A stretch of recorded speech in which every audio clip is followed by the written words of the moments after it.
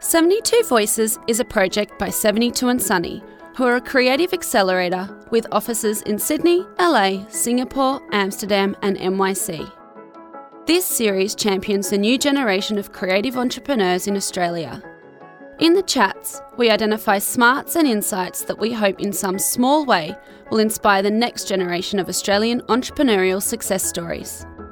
Welcome to 72 Voices, the podcast series, with our CEO Chris Kay, produced by our friends at Otis Studios. Quick PSA, this interview was recorded outside the studio. This week's chat is with Taryn Williams, founder and CEO of The Right Fit and Wink Models. The Right Fit is a tech startup that matches the right talent with the right brief. Taryn is also a mentor for tech-ready women and an advisory board member for Lamborghini Australia. Any chat with Taryn is always inspiring and entertaining in equal measure. I really love her energy and learned a lot from her perspective on the early stage ecosystem in Australia, specifically how we fare as a country versus others, what drives her as a serial entrepreneur, and how she views the world of female entrepreneurship. Hopefully you get as much out of our chat as I did. Hey, how are you doing? I'm good. Thanks for having me. No, thank you for giving me the time. I really appreciate it.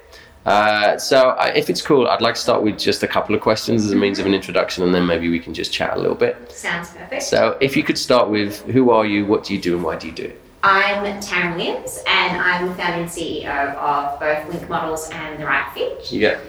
Wink Models is a traditional offline modelling agency, so we have about 650 models Australia-wide, predominantly commercial models.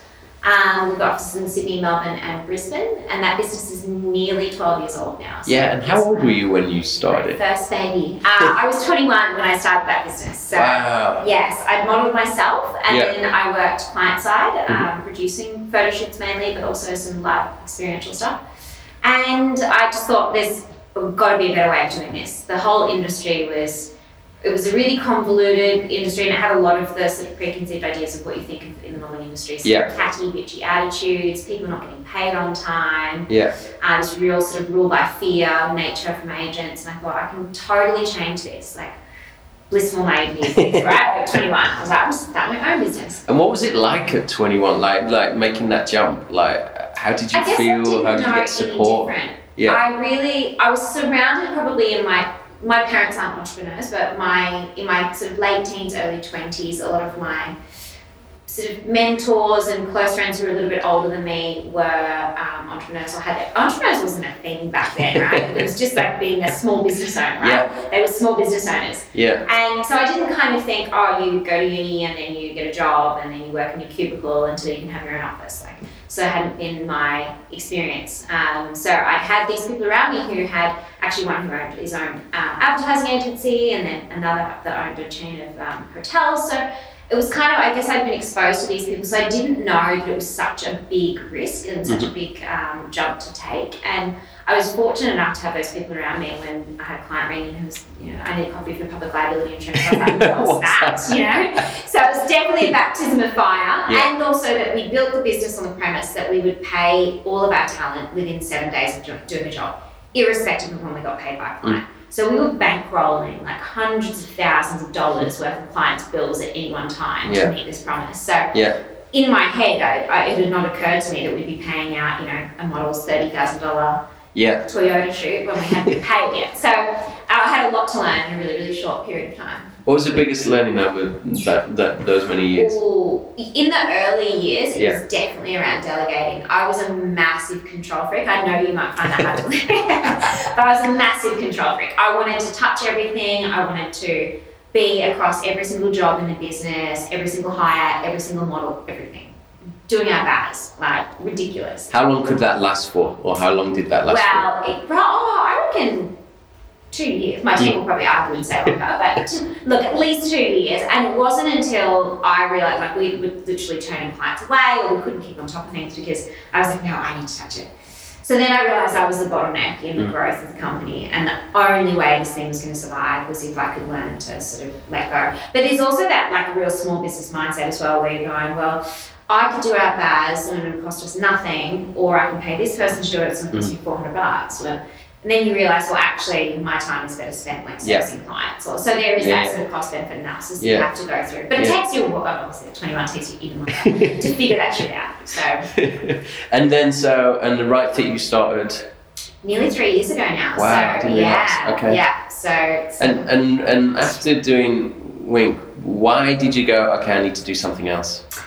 Yeah, so I'd been in that business probably about 8 years when the idea sort of came up for the Right Fit. So I built an end-to-end onboarding, calendar management and payroll integration software, which sounds very boring, but essentially there was nothing off the shelf. We had 650 models. They were all over the country. They had all different shift times, pay rates. So we managed all of their superannuation. It's like a really, really tough manual business. And so we would be texting them fast turnaround times, texting who's available for a casting at 3 o'clock. Okay, your call time. I did half an hour overtime. Okay, I'll update that client invoice. Nightmare. So much opportunity for human error, not scalable. And if a booker left the business, all of that key man dependency obviously was a massive issue. So I thought, I'll just build an app, right? Because apps are really cool at the time. I'm going to build an app.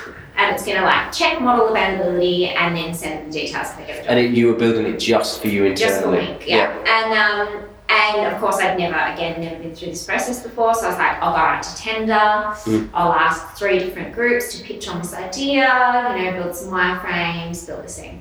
So found a group, got the product built, probably about, 3 times the cost of what it should have been from the initial scope. But again, I had no idea about building an MVP, like minimum viable product. So I was like, let's add that. Oh, wow, we can sort by like whether or not they've got their ears pierced. Let's add that as well. I might need that one day. I was crazy, adding everything. Great client. And of course, exactly. They were like, absolutely. Just bringing up the dollar sign. So built that product and sort of, it took about 18 months. And so during that period, our industry was changing a lot. There was a move towards these small bits of digital snackable content. Brands weren't hiring a 19-year-old 5'11" model to be in their car anymore. They were hiring like the Eurasian 45-year-old man who could actually afford to drive the car, like, surprise. And there was the rise of social media influencers and people building their own brand online. The cost of building your own website had gone down. So there were sort of all of these leading indicators. And we had so many talent approaching us saying, hey, I've been approached, to do this ad for car brand or whatever it might be. Can you negotiate this deal for me? I don't have an agent. And we're like, actually, you're like an extra MasterChef contestant. And it always came back to this question of where would I put you on the website? Like, I don't have a bucket to put you in. You can't go in men or women or sports or, but they were obviously getting approached for commercial deals. And on the flip side, we had clients coming to us saying, hey, we're looking for, a professional surfer for this, telco ad or whatever it might be. And like, we're a modeling agency. Sure, we can find you one, but, ideally on the website model. So I could see there was this there was latent supply on one side and then there was this demand that wasn't being met on the other. And this whole thing of content had just changed, right? Everyone was grappling with who owns it, how do we deal with it, how do we create enough of it, how do we unlock our budgets to do that. So I'd fallen in love with this idea of using technology to solve problems, and I knew enough to be dangerous, but I didn't know enough to start a tech company. But I thought I'll go and do it anyway. So I... And at that moment, because you'd done one business, were you like, okay, I've got the energy again to go for another? Yeah, and I had itchy feet. I could do that with my eyes closed, that business, and I loved it, but it wasn't challenging me anymore. And do you think that happens for most entrepreneurs? There's a moment when you've grown the baby's successful, that you want to go and sorry, this is a really awful analogy. You want to go and have another baby? I called my first and second baby. Yes, I do. I think it's very rare to meet an entrepreneur who grows and scales with the company. It's a very different skill set being an entrepreneur to being a CEO. And ideally your business grows and needs like a really robust and strong CEO. Especially if you're going to go on lists or do any of those things. So they're very different skill sets. So I think you either are a very rare character that can do that and can self-identify the weaknesses and skill sets that you lack, which again I don't think is necessarily always a founder's trait to be able to go, I'm great at this. Maybe naturally we think we're great at everything. Or you leave and you go and do what you're really good at, which is ideating and finding resources and seeing trends in the market. So I think it's a combination of those things. Yeah. I always say I'm really brilliant, like 0 to 2 years, and after that I'm not great. Then someone else's to run. So I sort of saw these sort of trends, and I'd love building this product. And I got to the end of building this product for Wink, and I was like, I'm going to white label this and sell it to other modeling agencies. Before I realised it was just like a terrible idea, and building a SaaS business would be like punishing in our industry, and no one had any money that would be able to buy it anyway. So I was like, let's close that idea.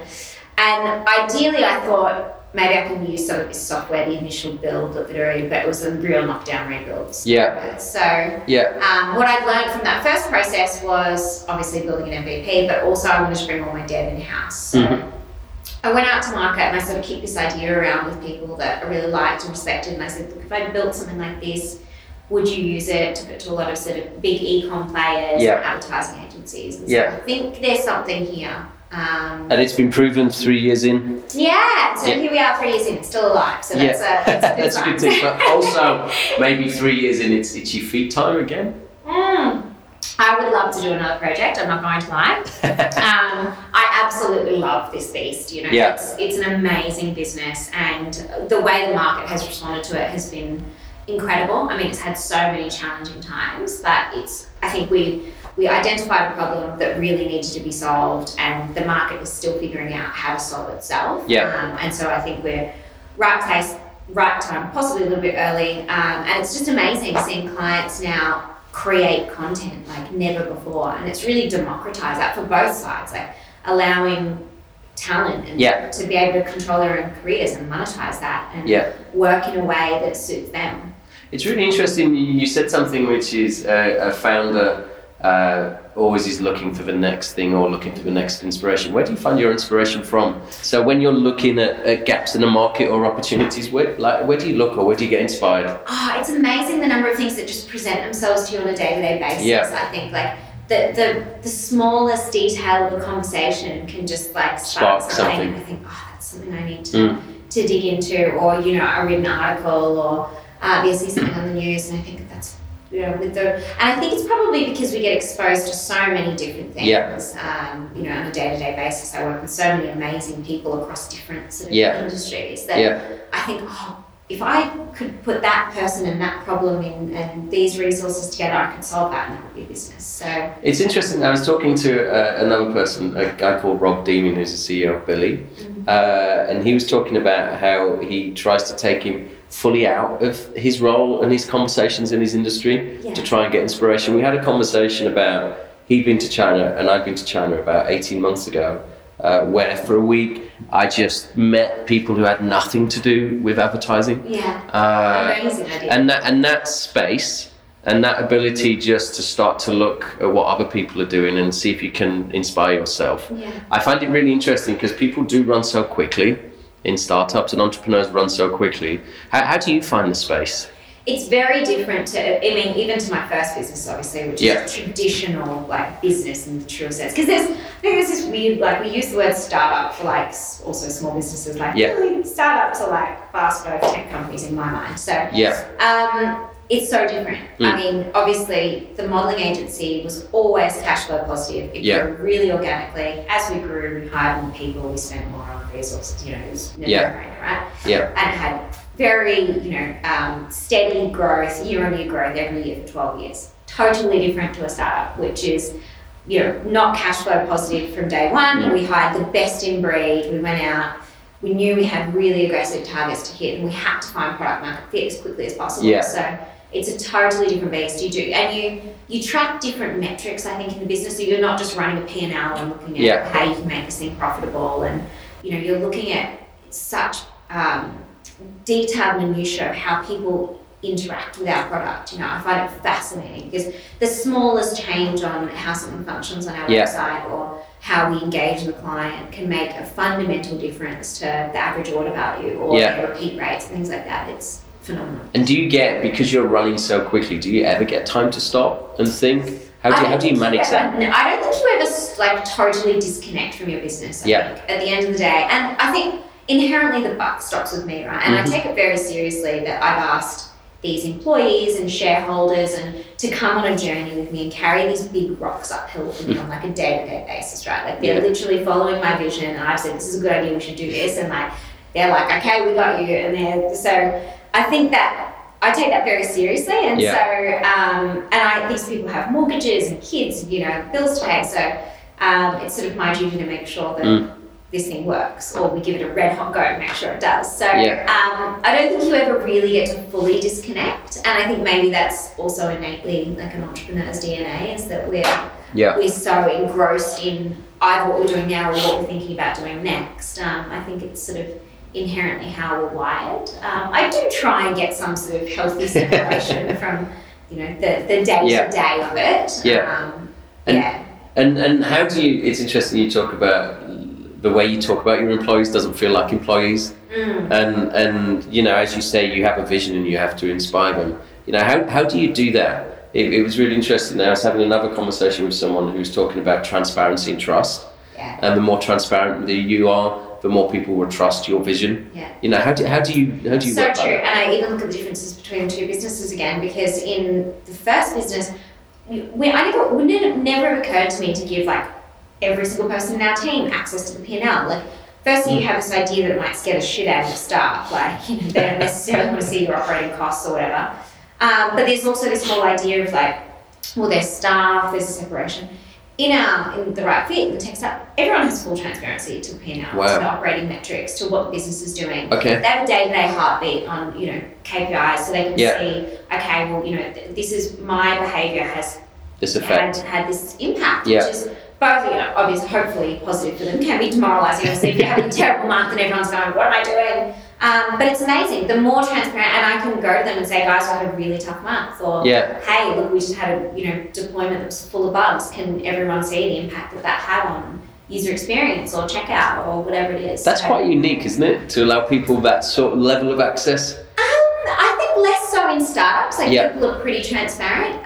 There's some amazing US companies where you can see literally online, you can see what every person in the company gets paid, their equity holdings, like they're fully transparent to not just internal employees, but the public. So I think it's really cool. I think it means that everyone really knows where they stand, and they can add so much more value, because I think building a great product is not just about siloing engineering or marketing or sales or whatever. The only way that we're going to be able to build this thing and fundamentally change how our industry works and how people have always done a particular job is if those units can operate really well together. So if they're saying, okay, well, number of client signups has dropped off, engineering can be thinking about what has something I've done impacted that, or sales coming back saying, customers aren't liking this feature. If they're talking to engineering, and engineering can think about improving that, or head product or whatever. So the more transparency I think we give them, the better. Obviously, it needs to be moderated with an explanation of what some of these things mean. Well, that's what I was going to ask, because obviously there's an education job there. Because as you say, sometimes if you open the kimono too much, it might get really scary. And so how do you educate someone who hasn't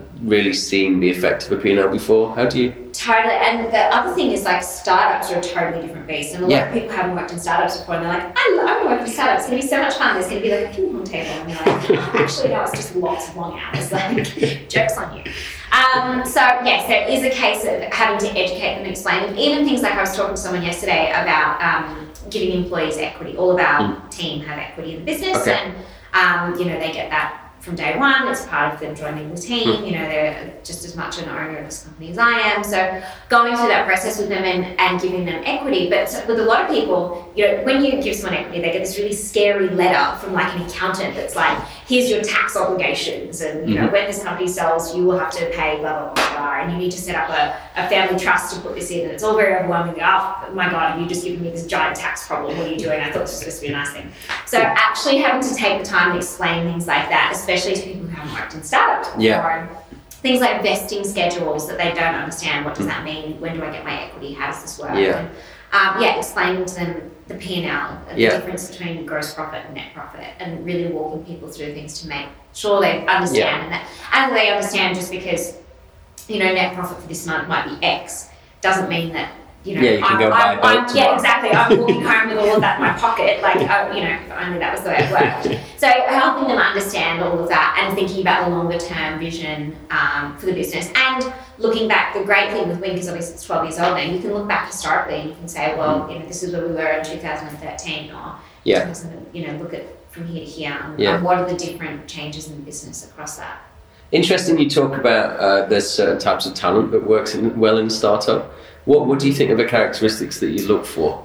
They've got to be really gritty. Yeah. I think they've got to have a hustle. They've got to have a hustle. They've got to be gritty. They've got to be okay with wearing lots and lots of hats because no one really has it. I mean, as much as you like to think you've got a job description, you don't really have a job description. Like, sure, you probably have a bit of an idea who you report to, but you need to be okay with coming into work today and priorities may have changed from yesterday. You know, deployment's gone wrong, or this new massive client has come in that we all need to, you know, switch and give our attention to, or amazing market opportunity or an acquisition, whatever it might be. So being okay with being able to make those operate under uncertainty, and I think that's probably the hardest thing for most people, is they're used to a very rigid setting a 6-month strategy, following the strategy, never deviating from the strategy. And obviously we have a 6-month strategy, but you need to be able to go, okay, well, we need to get here. Sometimes it's going to have to go this way to end up here. So. And how do you find getting that talent in Australia? So hard. Yeah. I mean, I have no experience in hiring internationally, so, but it's so hard. It's really hard to find people who, firstly, I think there's this massive hype at the moment, you know, I would be in startups and entrepreneurs and the new, you know, celebrities or whatever. Yeah. So I think there's this challenging time where people want to be in that space and they see it as, you know, it's going to have this amazing upside for them or whatever, without probably realizing the realities of the data. And it's fucking high risk. Like not everything succeeds. No, exactly. 98% fails. Yeah. So like it's really risky and you need to be okay with that. You buy into an idea and the company that you're working in today might be very different in 6 months' time. It's not like, you know, going to work at a telco or a bank where you pretty much know where that's going to end up. So it's really hard to find people, and then it's hard to find the right person for the right role at the right time, because the marketing manager I need today is not the marketing manager I need in 6 months' time. So they either need to be resourceful enough to be able to upskill themselves and adapt and change and be able to fill that role, or to be able to self-identify that this is going to be an opportunity for now, and then I'm going to go to another company or I'm going to go to a different type of role in the organisation. And do you think as a country, when you look at universities, government, we're helping prepare the next generation of entrepreneurs or at minimum talent for startups? No. Yeah. Overarchingly, this is the worst country for it, I think. I mean... So controversial. Oh, yeah, exactly. It tells what you really think, Taryn. No, and, you know, we're actually just going through a really painful process with our R&D grant at the moment, because R&D regulations here have just got tighter. They're auditing more and more companies. And I'm not saying that, you know, audits are a bad thing. Of course, like, you know, as a taxpayer, I want my money spent on what it should be spent on. But we're absolutely paralysing startups, and we're not encouraging people to innovate and try new things and invest in research and development, which is what we need as a country. Otherwise, the best and brightest minds go offshore, which is what we see at the moment, and there's no incentive here to keep your company in Australia. You can get access to better and cheaper talent offshore, you get more tax breaks offshore, so why would you stay? And it's such a shame. And how's it going to change? It's a great question. I think that we need to take a really proactive approach. Like what Israel was fantastic, like make a strategic decision as a nation to go, we can't rely on resources forever. What are we going to be known for as a country? So what are we going to invest in? And if we want it to be innovation, we need to invest in that. We need to make a decision and go, okay, well, what's that going to look like? Is it tax incentives for small? I mean, great that we've got these new early stage investor tax offset. Great. You know, fantastic to encourage people to invest in startups. We need the startups for them to invest in the first place. So I think it needs to be a combination of a healthy appetite to risk as a government as well, and within organisations as well, championing entrepreneurs and not stifling. You know, I think you see these big corporates go, we're going to have an innovation lab and then we'll just stifle every single idea that comes out. You know, like allowing and helping businesses, you know, because that comes from a great place. Like they want to innovate, but they don't have the resources or the skills necessarily to do that. So helping put in place programs to allow them to do that. And so how would you rate the startup scene in this country? It's interesting now, I was talking to someone else who moved here in 2013, and the words they used were it was just a wasteland. There was no real VCs, there was no funds, there was no real people doing anything, but wasn't just a copycat business. Yeah. As in a copycat business from a global, something that would work globally and then bringing it to Australia. How do you see it in 2019? I think we actually have some amazing founders here, and I think we have some amazing ideas here, and I think Australia's always been very innovative. Like, you see some of the things that have come out of Australia, like cochlear implants and things like that. So I do think that we're a really amazing, innovative country. I do think that there's actually funds, really good access to funds here. Obviously not at the size that there are in the US predominantly, but also the UK. Like you're going to get a much larger check size, but it's obviously much larger economy to be able to do that. So I don't think getting access to capital, I don't think is terribly difficult here. But I think getting access to smart capital is really challenging, where it's not just money that can actually add value. And I think we're probably at the cusp now where we're starting to see the first round of real failures. The scene here is probably only 5-6 years old, that there's been a proper sort of startup scene. And I think we're at the cusp now where we're seeing the failures, and I think that does sort of knock the shine off it a little bit. There's a lot of mum and dad investors out there who I'm sure have been burnt by investing in some backdoor IPO who are now like never going to invest in tech or a startup or whatever because it's risky. And so I think understanding that, I think that, it's so different to when I launched my first business because there was no like startup scene, like small business, there was probably a local small business council or whatever. Like there was no like place for entrepreneurs to go and network and get advice or whatever. Now there's such a fantastic, network and community here. And where would you say the hub of that community is in Australia? Sydney's got an amazing startup scene. Actually, I've met some amazing founders and sort of startup networking groups in Melbourne as well. And it's great to see a lot of the local governments investing in that. I don't know how effective it is for them to actually get great ideas out. And it's really cool to see, like Stone and Chalk and Fish Burners and Tankstream Labs, like particular hubs that have really focused on one, fintech or whatever, particular vertical because I think the hardest thing for an entrepreneur is obviously getting access to capital, but then getting access to resources and support. So if you can build all of that into one geographic area, if they can end up getting this, Tech Sydney idea of the one united incubator hub for all of the startups would be phenomenal.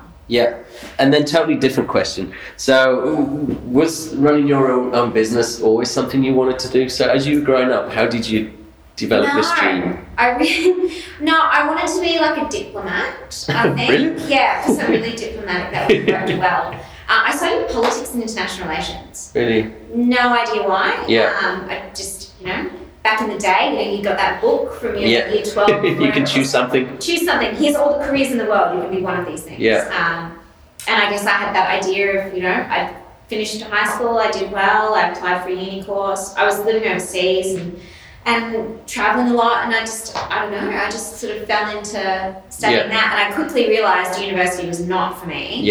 And learning how to jump through hoops was never going to kind of be my jam. And I guess I was fortunate because I'd had sort of, I guess, a bit of an eclectic career in sort of modelling and getting to travel with that and working with creatives and stuff, that I'd been exposed to a lot of different things. But I certainly didn't have if you'd asked me, it was never your dream. No, would I do this? And even 5 years ago, if you'd asked me, am I going to start a tech company and this is going to be my full-time jam, I never would have thought it was going to be the thing. How do you think, so to that thing of when you're at school, you get the list of jobs that you could have, how do you think we inspire the next generation? You know what, I just spoke at this amazing conference in Brisbane that the school had put on for their year 10s and 11s. School in Queensland, like completely organised by this phenomenal, I think she's a year 12 teacher, but she had a female racing car driver. It was female, girls school, female racing car driver, a life coach, myself and someone else.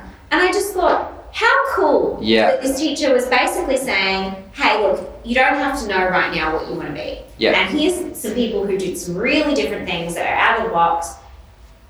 I think traditionally when you're growing up, you get exposed to what your mum did, what your dad did, probably your uncles and aunties, and maybe your best friend's dad or whatever. That's about it. They're the careers you know. So if your dad's a lawyer, you're like, okay, I'll probably be a lawyer. Like, you don't really get exposed to much. And so I think the faster that we can expose them to a whole range of different ideas and help them understand that, sure, some people are going to be, academic, and I think university is great for certain professions. Of course, I want my doctorate to have gone to uni, probably want my lawyer to go to. But there's a lot of things like PR, communications, advertising, tech. There's so many things that you can either learn better skills on the job or in a short course or whatever it might be through having a great mentor than plugging away a 4-year uni degree. So.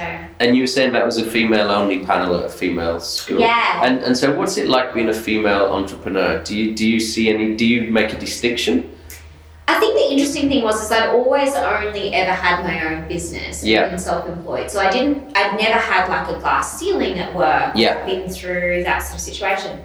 So I'd never really noticed it until I went out to raise capital, and that was a very different world. Like that is very much a boys' club. Yeah. It's a traditional sort of, you go in, you do the roadshow, and you're meeting with 60-year-old white men who it was completely foreign to me. And all of a sudden, it was the first time in my life that I was like, wow, there is a real gender stereotype at play, and female founders are really disadvantaged in this. And look, I think that there's a lot of proactive work going in to try and change that. I don't think it's something that happens in a generation, unfortunately.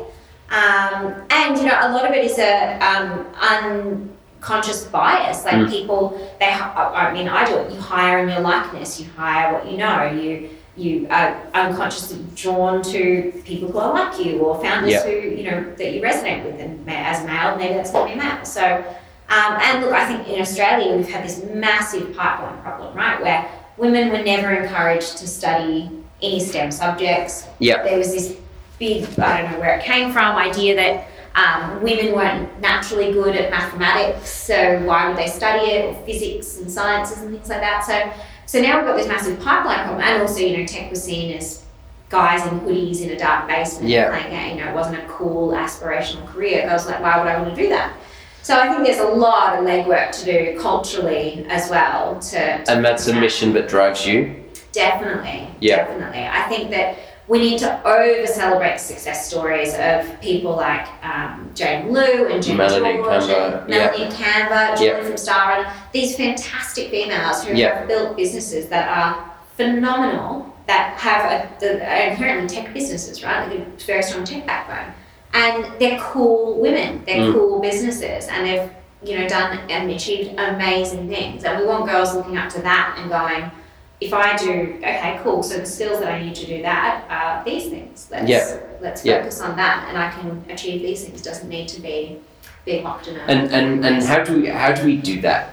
Is that by Jane, Melanie spending time like you do, going to schools and inspiring? Is it by the government spending time and money and resource, allowing those people to be really seen as a poster child and put on a pedestal? How do we do that? Yeah, I think it's a combination of things. So I think it's government investing in those startups first and foremost as well, so that more of them succeed, so there is more prevalence of these success stories, especially female founders and success stories, but also to build a healthy, thriving startup scene here for those people when they come out to be able to get jobs. Because I think we need to solve that piece. And then investing in school and education and making it something that women want to study, girls at that age want to study. And understanding that for a while, maybe it's going to have to be like advertising, there's going to have to be quotas, and we're going to have to look at how many girls are enrolling into particular university subjects to make sure that we fix what has been a broken pipeline. And then, I think it's a cultural problem for all of us to actually be making sure we talk to younger girls about what do you aspire to be? Are you, how about instead of aspiring to be a fashion designer, you aspire to be a entrepreneur who owns a fashion empire, like Jane Liu or Julie, you know, like why don't we focus on that? So spending the time to have those conversations. Interesting, you also said something earlier about talent leaves and goes offshore. Why have you stayed? Like what's been the driver for you to double down in Australia? It's a great question. I mean, we just opened in Singapore maybe 8 months ago, which probably will be our next natural, and obviously Singapore is a fantastic place to launch a business, and you can have everything set up there in 48 hours. So it was like, sure, come here. Yeah, we our business there, it's the same. It's plug and play, not like here. Literally anything that you need at your resources, you know, they're phenomenal. So look, possibly we will move there as our main HQ. There's been no real driving personal reason why I've stayed. Obviously, I have an amazing network and support network here, and our board is here, and our venture capital partners are here. So, you know, it's been the natural home for us, I guess, so far. But it's also a very small market, and it's limited in the opportunities for what is next. You know, and I invest in other startups as well. So looking at the scene sort of holistically and looking at what my role will be next, you go, well, it is a small market, unfortunately. And if we're not going to continue to invest in developing great businesses and great talent, then unfortunately you might have to look elsewhere. It's interesting. I was having another conversation with someone, and we were talking about is the idea of an entrepreneur inherent in the Australian psyche. Which I thought was a really interesting conversation, because when you look at the US and the idea of the American dream, that's generally born out of making and doing something yourself. And we're trying to work out if there is a parallel in Australia. And do you see that? Do you think it's something that we have as a drive? No, look, and it's a perfect example, because, you know, America, so many immigrants came in and had to get ahead, And look, we do have that here, I guess, as well. But no, I don't. I think we have this massive tall poppy syndrome, you know, which is really prevalent in Australia and a real problem. And that's going to take, I don't know how you fix that, but you know. But then again, we on the flip side, we have, you know, we love an underdog. We love, like, you know, give it a go. Yeah, exactly. The little guy, you know, getting through and beating the massive, you know, corporates. So I don't know. It's a tough one, and I think. We also don't, maybe it's because we are geographically so isolated from the world and being so far away, and we don't have a big market, but we don't, I think, naturally think bigger. Like, I think Americans think bigger. And in Europe, you know, you have so many countries close by that, you know, you're thinking from day one, you're not just tackling, you know, the UK, you're thinking, how can I make this a bigger product or a bigger service for a greater sort of regional audience. So I don't think we naturally necessarily think that here. How do you think the world views Australia? Oh, that's a great question. Oh, look, I think people love working with Australians. I think we're known for having great work ethic and being pretty easygoing and getting it done. I think it would be interesting to know how our tech talent competes on a global scale compared to. I mean, we've had so many great hires come out of places like India, the Ukraine, China. Like, we just had amazing talent who have, you know, had such great education and schooling there, who moved to Australia, and then, you know, so I think it would be interesting to know what our talent compares like on a global scale. I think probably we're viewed as a little region pretty far away and pretty parochial as well. Like, I don't know that we necessarily look out enough to what's going on. And on that point to looking out, where do you learn from? You know, you talked about earlier there was a startup in the US that shows everybody all their salaries, the full depth of the P&L. Like, where do you learn from, and where do you look for learnings and inspiration? I have a couple of amazing mentors, and I've sort of always had mentors throughout my career, and they just change naturally as you move into different sort of periods of iteration in your life. One of my mentors was an American founder, had a couple of really successful exits, a couple of really abysmal failures, won it all, lost it all, won it all, and moved to Australia. And he was phenomenal in just explaining to me some of the fundamentals of I guess, the scene and venture capital and raising, and a lot of the sort of strategic background of how gaming works. Yeah. And then a lot of reading, a lot of books. The chairman of my board is phenomenal and has a sort of endless wealth of information. Has written books and is sort of very handy in that sense. And podcasts kind of, I think it's the last bastion of long form storytelling, right? Like no one sits down and digests a whole book anymore. No. I think we're all just like dying to switch off, and it's this sort of last way that you can learn. It's lazy learning, but it's helpful. How do you find a mentor? It's interesting because you said the word mentor quite a lot, and so obviously that relationship means a lot to you. Yes. How do you find someone that absolutely clicks and you can keep learning from? It's such a great question because so many people will email me, will you be my mentor? And I'm like, I've never even met you. I don't know anything about you, let alone your industry. Like you're in whatever, like fashion or I don't know. So I definitely don't think it's that way. I think it needs to be this mutually beneficial relationship. And I think you meet people through your career and you have these conversations, whether it's, at a work event, whatever, and something just clicks and it just feels right. And you can both kind of go, I really like that person. I really see value in what they're doing. And I really, as a mentor, I really want to help. And as a mentee, you're like, God, that person has so much amazing insight. I would love to just pick their brain for another hour. And I think the best mentor relationships I've had have sort of come from those interactions. And as I said, I do think it needs to be mutually beneficial as well. Like they want to add value, they want to help. And I think, one of my mentors would just be so honest, and he would say like, I just get so much out of this, you make me feel relevant still. I get to have the exciting risk of being in a startup again without actually taking the risk. I'm not putting in the 14-hour days like you, but I get to, see the highs and the lows from enough of a distance that, it's not killing him and his family. So. And you're a mentor to people? Yeah, I'm a mentor as well. And how did you make those decisions? Really based off the people that I've met, and I go, I just think you are like phenomenal. I can see, and I think a lot of the time I see so much of myself in you. Like I can see the same pain points you're going through. I see the same doubts. I see you're hitting the same brick wall.